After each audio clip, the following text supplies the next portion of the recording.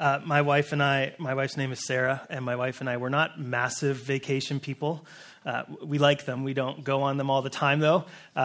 We have one trip usually that we do every year. My parents buy for the week.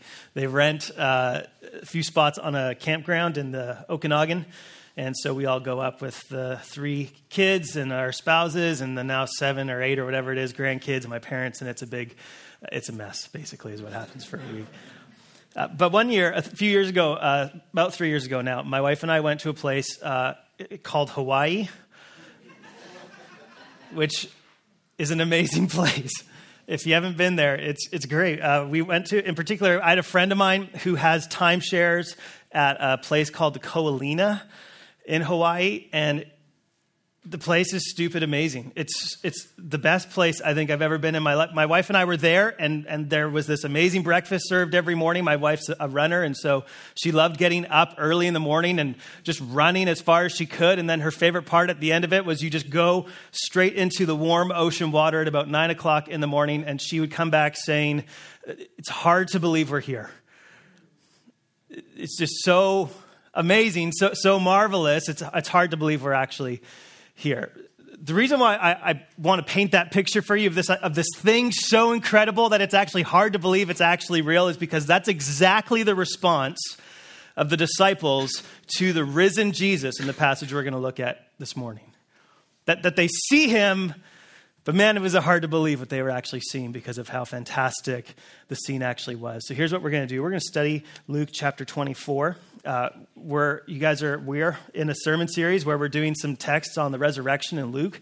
And so we're coming to an end in that small little series here. And so we're looking at Luke 24, just a bit of the context before we jump into the passage itself.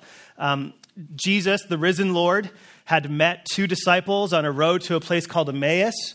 And they didn't recognize him at first, but as he taught the word of God to them, as he broke bread with them, they saw very clearly that this man in front of them actually was the risen Jesus of Nazareth, who was dead but is now alive. And then we get to our passage, which is Luke chapter 24. So I'm going to read the text, and then I'm going to give us our 2 big marvelous truths that are a bit hard to believe. Okay? So we'll read the text and then break it down to 2 points. So first of all, here's the text, Luke chapter 24, starting verse 36. As they were talking about these things, so the disciples who just saw Jesus on the Emmaus Road, they were talking to the disciples about these things.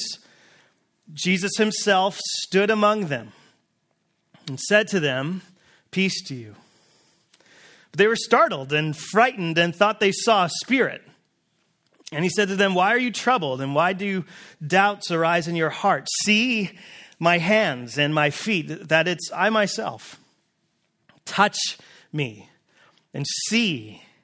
For a spirit does not have flesh and bones as you see that I have." And when he had said this, he showed them his hands and his feet. And while they still disbelieved for joy and were marveling, he said to them, "Have you anything here to eat?" They gave him a piece of broiled fish, and he took it and ate it before them. Then he said to them, "These are my words that I spoke to you while I was still with you, that everything written about me in the law of Moses and the prophets and the Psalms must be fulfilled." Then he opened their minds to understand the scriptures and said to them, "Thus it is written, that the Christ should suffer and on the 3rd day rise from the dead, and that repentance for the forgiveness of sins should be proclaimed in his name to all nations, beginning from Jerusalem. You're my witnesses of these things. And behold, I'm sending the promise of my Father upon you. But stay in the city until you're clothed with power from on high." That's God's word to us.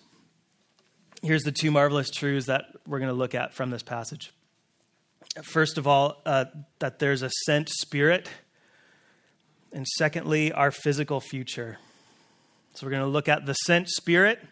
And secondly, our physical future. So the first marvelous truth from this passage is the sent spirit. So this passage has a distinctly Trinitarian feel to it.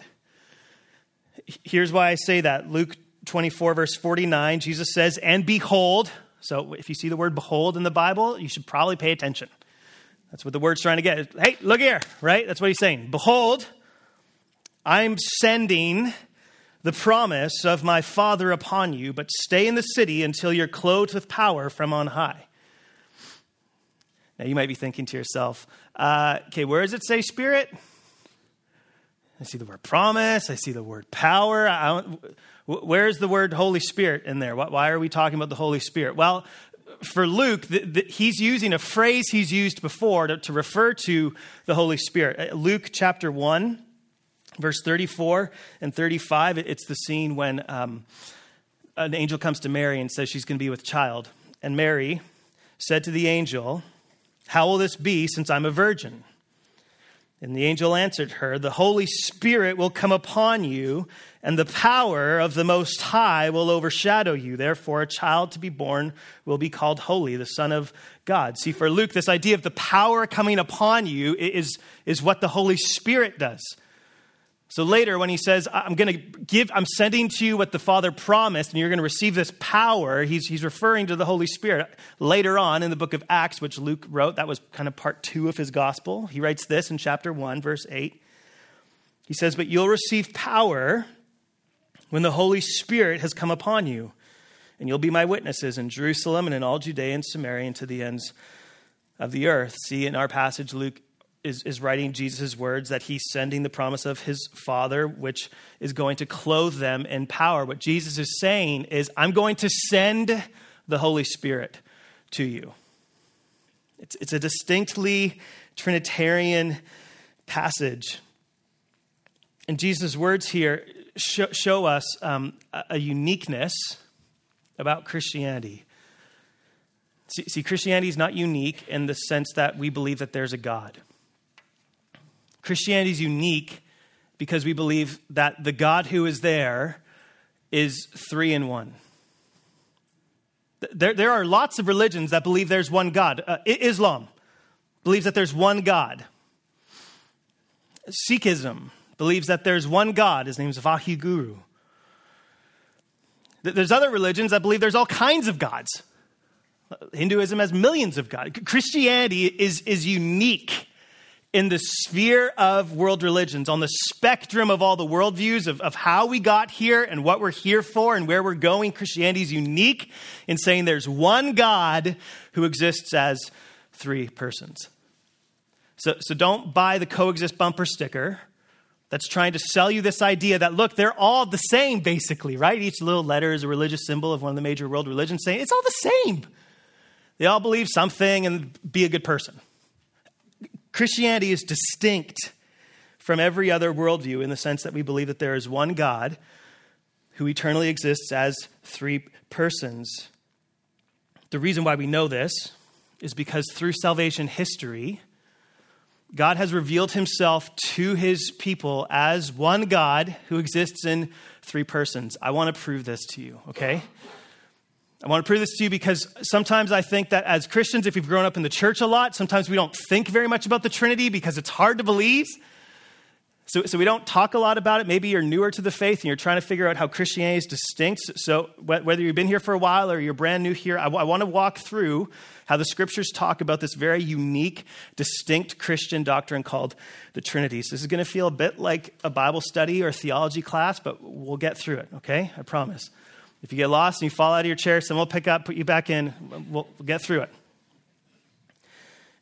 I really want to try to persuade you that Christianity has at its core this doctrine of the Trinity. One of my favorite theologians, his name is Fred Sanders. He wrote in a book called The Deep Things of God these words: "The gospel is Trinitarian, and the Trinity is the gospel.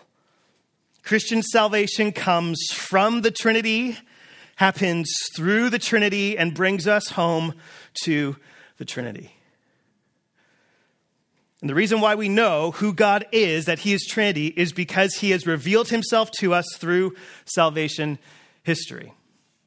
So the first way God reveals himself to us through salvation history is by God revealing himself as a promising God. If you've been with us for the last few months, you'll know we walked through a sermon series called Abe, where God comes to Abram And he makes him all kinds of promises. Genesis chapter 12, this promising God comes to Abram, who God is going to start his plan of redeeming a people through Abram. And here's what God says to Abram. Now the Lord said to Abram, Genesis chapter 12, go from your country and your kindred and your father's house to the land that I'll show you. And I will make of you a great nation. I will bless you and make your name great so that you will be a blessing. What Abe has is a revelation of the God who is there being a promising God. That's all he knows of him. That there's a God there who has made me a promise. That's the first part of what we know about who this God is that's revealed himself to us, is he's a promising God, which leads us to a question, though. What is this promising God's name? So we know there's a God who makes promises, but what's his name? What do we call him? Well, in Exodus, what we have is we have Abraham's offspring.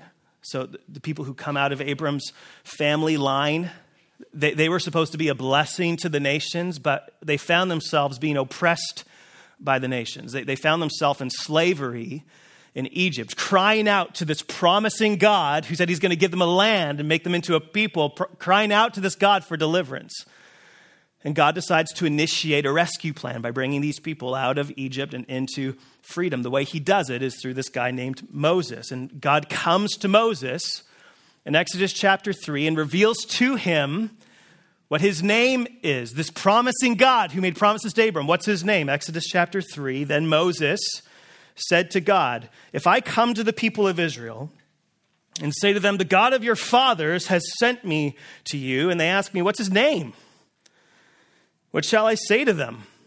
Moses is saying, look, you're sending me to these people to save them. If they're like, okay, who sent you? What do you want me to say? What's the answer? God said to Moses, I am who I am. And he said, say this to the people of Israel. If they ask you what my name is, say this, I am has sent me to you. God also said to Moses, say this to the people of Israel, the Lord, the God of your fathers, the God of Abraham, the God of Isaac, and the God of Jacob has sent me to you. This is my name forever, and thus I am remembered, to be remembered throughout all generations. That word Lord in our Bibles, if you read it in your hard copy Bible, you'll probably see a capital L and then a smaller case, but still capital O-R-D. That's the personal name of God, Yahweh. So Moses says, hey, I'll go save them. I'll go redeem them if you want me to. But if they ask what your name is, what do I tell them? And he says, my name's Yahweh. Tell them my name's Yahweh. I am who I am. See, this is remarkable to think that Abram did all that he did. Remember the sermon series we were in? Abraham had faith in God and it was counted to him as righteousness. Abram did all of that. He didn't even know the God's name. But Moses knows God's personal name. It's Yahweh. God's people didn't always know his name, but now they do because God revealed it to them. Exodus chapter 6, God spoke to Moses and said to him, I am the Lord, I'm Yahweh. I appeared to Abraham, to Isaac, and to Jacob as God Almighty, but by my name, the Lord, I did not make myself known to them. See, this promising God has a name. His name's Yahweh. His people didn't always know that, but now they do in the account of the Exodus. Which leads us, I think, to another question, though. If we're talking about the Trinity, and now we're talking about Yahweh, is Yahweh the Trinity? Because in the Old Testament, it's really clear that Yahweh is one, right? Deuteronomy chapter 6, one of the most famous passages in the Bible, where God says, Hear, O Israel, the Lord our God, the Lord is one. So he's one. We got that. So where are you getting this Trinity idea from then? Well, in the Old Testament, there's hints and suggestions that the one God, Yahweh, might also actually exist in some sort of a plurality. Here's some passages that suggest that. Genesis 1, verses 1 and 2. In the beginning, God created the heavens and the earth. The earth was without form and void, and darkness was over the face of the deep, and the Spirit of God was hovering over the face of the waters. So people have been asking for a while, was God hovering over the water, or was the Spirit of God hovering over the water? There seems to be a plurality going here. It's not totally clear, but seems like it. Or Genesis 1, verse 26, then God said, let us Make man in our image, after our likeness, and let them have dominion over the fish of the sea, and over the birds of heavens, and over the livestock, and over all the earth, and over every creeping thing that creeps on the earth. What do you mean, us? What do you mean, our? I thought the Lord was one. Hear, O Israel, the Lord your God, the Lord is one. But it seems that this one God exists in a plurality. It's not clear, but it suggests that. Or Psalm 110 is another example where David writes, the Lord, Yahweh, says to my Lord, which is another word, Adonai, sit at my right hand until I make your enemies your footstool. So David has this picture. David, the king of Israel, says that the Lord, Yahweh, says to my Lord, who's above you, David, in the pecking order? No one, but Yahweh says to Adonai. So what's going on here?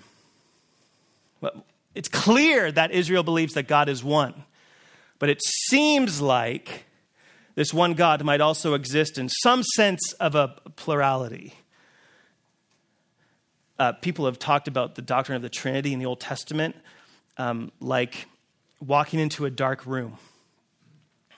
The Old Testament is kind of like walking into a room where the lights are very dim and you can't see really well.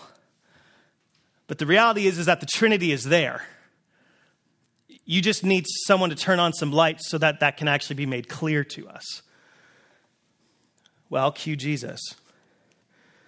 The necessity of the incarnation for knowing God truly is just that Jesus is God with us to save us. That Jesus comes into the dark room and says, look, I'm going to show you what the eternal God is actually like. Here's what I'm supposed to do. In Matthew 1, verses 20 to 23, the angel's coming and making promises about who this Jesus is going to be. And the angel of the Lord appeared to Joseph in a dream, saying, Joseph, son of David, don't fear to take Mary as your wife, for that which is conceived in her is from the Holy Spirit. She will bear a son, and you shall call his name Jesus, because he will save his people from their sins. All this took place to fulfill what the Lord had spoken by the prophet. Behold, the virgin shall conceive and bear a son, and they shall call his name Emmanuel, which means God with us. Jesus comes in the incarnation, comes as God infleshed, as God with us to save us. He turns the light on in the dark room where the Trinity exists, and he says, hey, I'm God. Let me show you who I am. And the scriptures make it really, really clear that Yahweh is one God who eternally exists as Father and Son. This is what Jesus was people getting so mad at Jesus about, is him saying, I'm equal with the Father. John chapter 10, Jesus says, my sheep hear my voice and I know them and they follow me. I give them eternal life. They will never perish and no one will snatch them out of my hand. My Father, who has given them to me, is greater than all, and no one is able to snatch them out of the Father's hand. I and the Father are one. And then Jews picked up stones again to stone him. See, they didn't miss his point. Jesus is saying, I'm God. The Father and I, too, are one God. And the Jews hear this, and their response is, that's blasphemy. So they pick up stones and they're ready to kill him because of this claim. See, it was really clear that Jesus is making the point. I'm trying to burst light into this dark room and show you that Yahweh is Father and Son.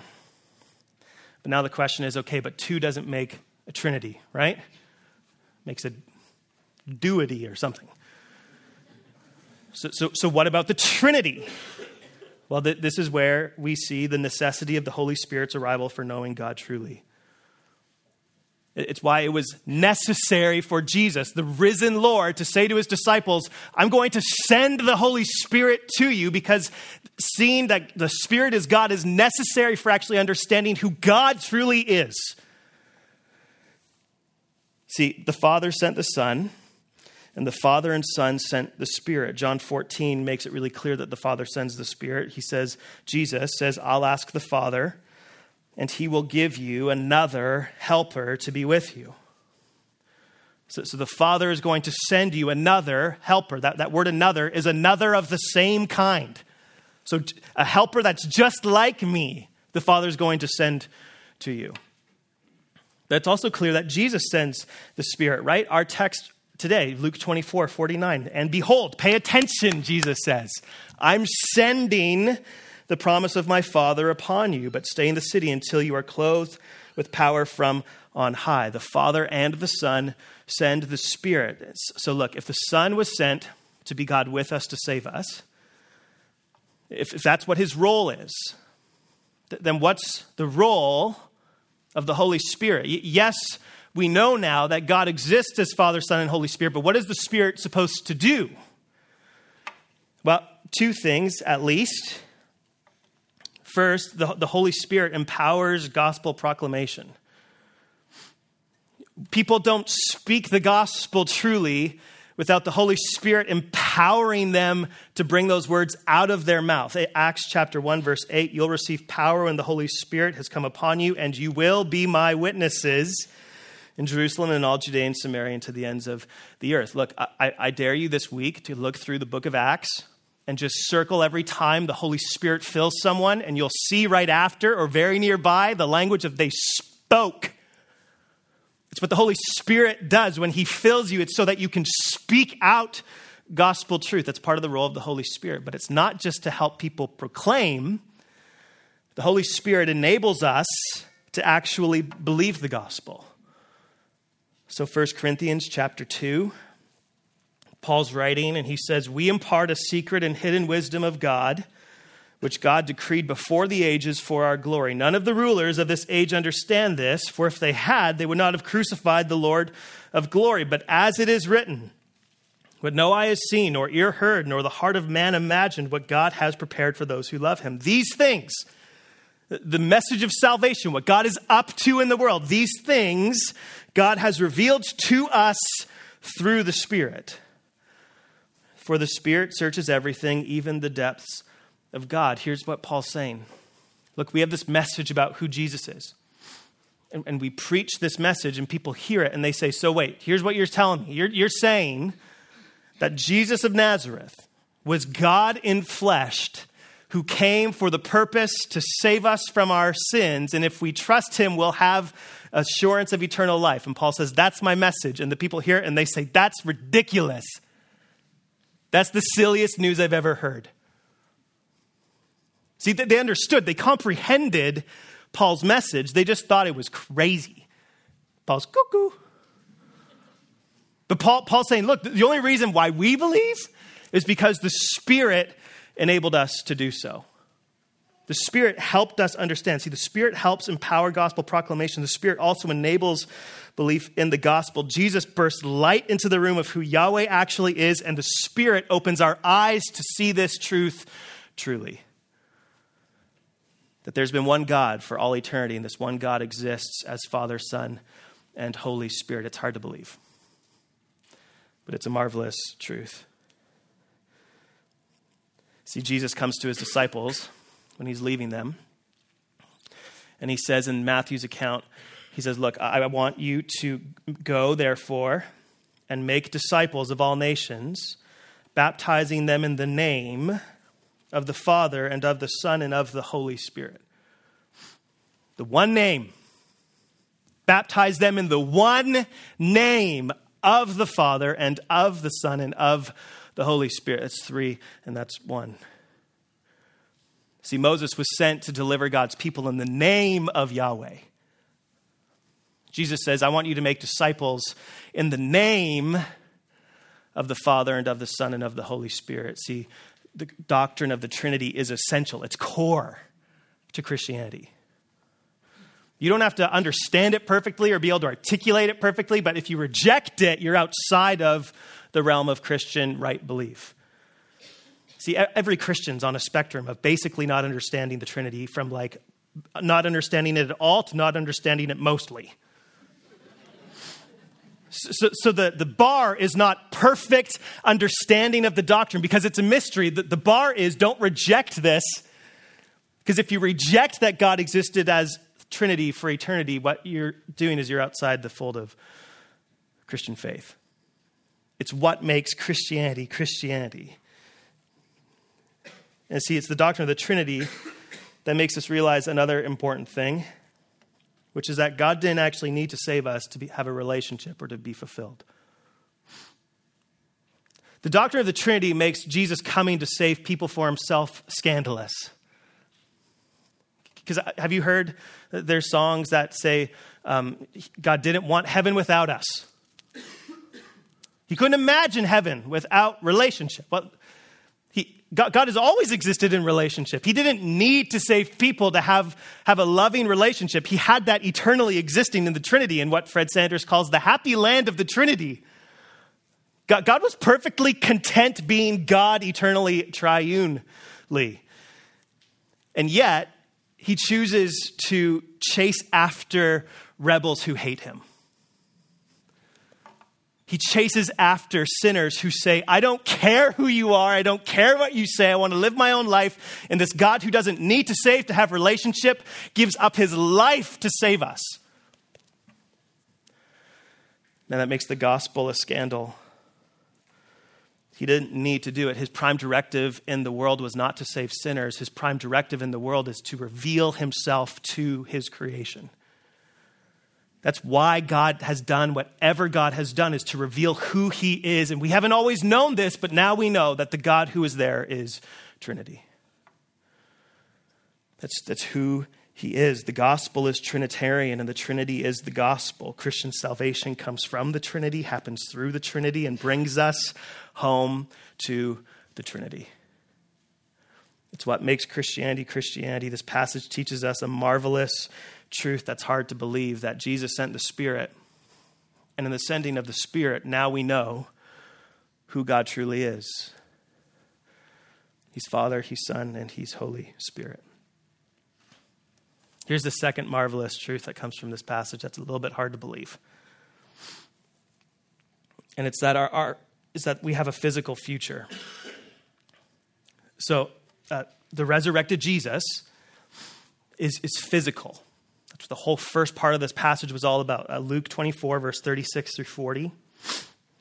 As the disciples were talking about these things with the people who saw Jesus on the road to Emmaus, Jesus himself stood among them, like out of nowhere, said to them, "Peace to you." But they were startled and frightened and thought they saw a spirit. And he said to them, "Why are you troubled? Why do you doubts arise in your heart? See my hands," he's commanding them, "and my feet, that it's I myself," that the person you see in front of you is Jesus of Nazareth.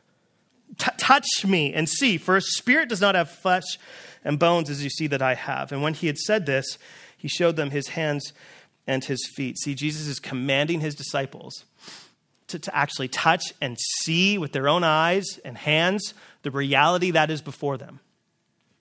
Because he knows it's a bit hard to believe, right? Remember when your buddy from high school was like, "Hey, I found a girlfriend." And they were like, "No way, man." He was like, "Her name's Dawn." And you were like, "You're lying, Matt. Show her to us.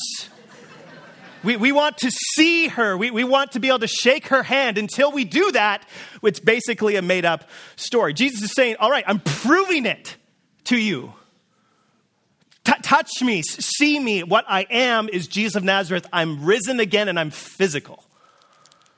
I'm in flesh, just like I once was before. See, the resurrected Jesus is physical. And some of my favorite verses in Scripture are Luke 24, 41 through 43. While they still disbelieved for joy and were marveling. Don't you love that phrase? They're not disbelieving because they're like, no. They're disbelieving because they're like, that's amazing. While they disbelieved for joy and were marveling, he said to them, "Have you anything here to eat?" And they gave him a piece of broiled fish, and he took it and ate before them. See, we don't laugh at that because we feel like that's irreverent, right? This is teenager Jesus coming back to his parents' house being like, "Hey, I'm risen. You guys got anything in the fridge? No? Any Fanta I can drink? No, we got some broiled fish we heat up in the microwave." He's like, "Do it." Why is he doing this? Because he's proving to them that, look, I'm real. I can eat real food because I'm real. The resurrected Jesus is physical. See, this is a direct contradiction of what one of the common views was in the ancient world after hearing the story about Jesus, which was basically this idea that he never actually became fully human. He was just kind of this like spirit. The word for it, the heresy for it, is called docetism. It's just this word that means basically that he was just this spirit. He was this apparition. He was this ghosty kind of thing. He wasn't like flesh and bones. That's crazy. See, what Luke is proving, what the early apostles were going out of their way to prove, was that this Jesus who lived and who died is not dead anymore.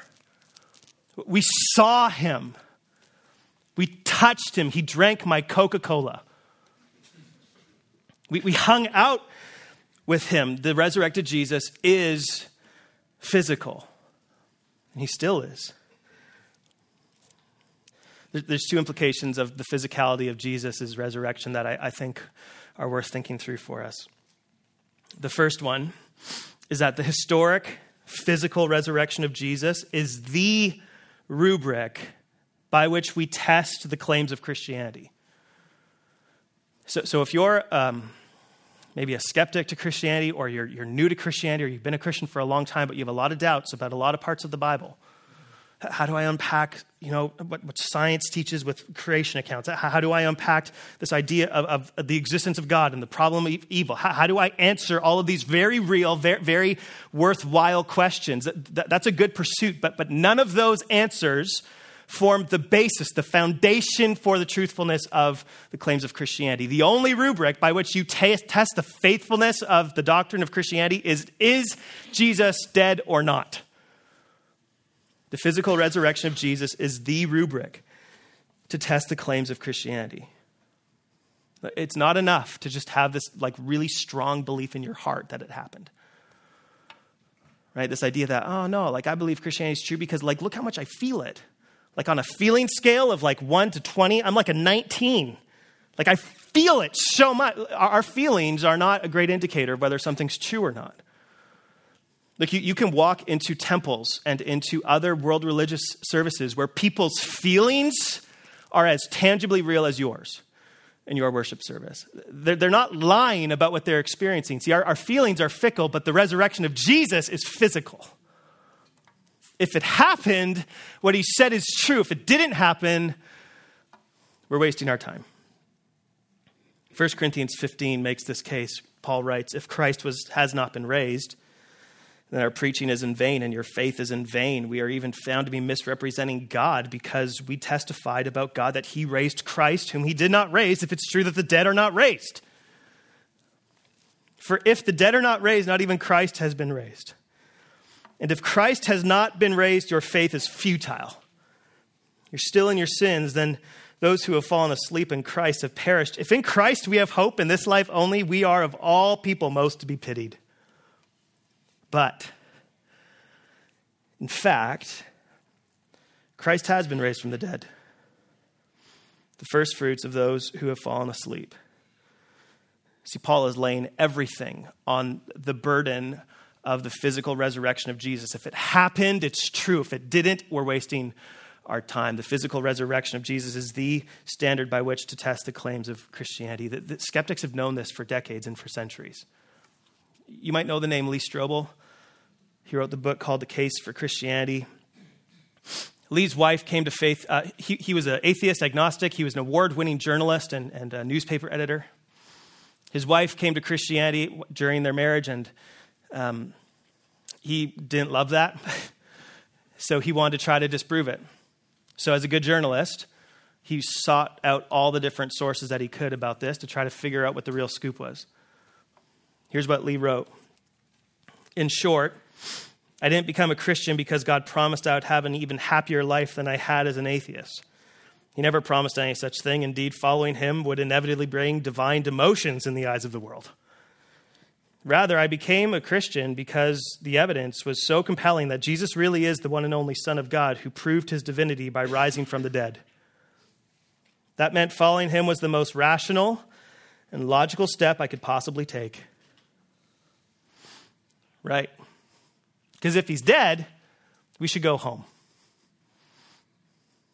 You shouldn't come to the vision night.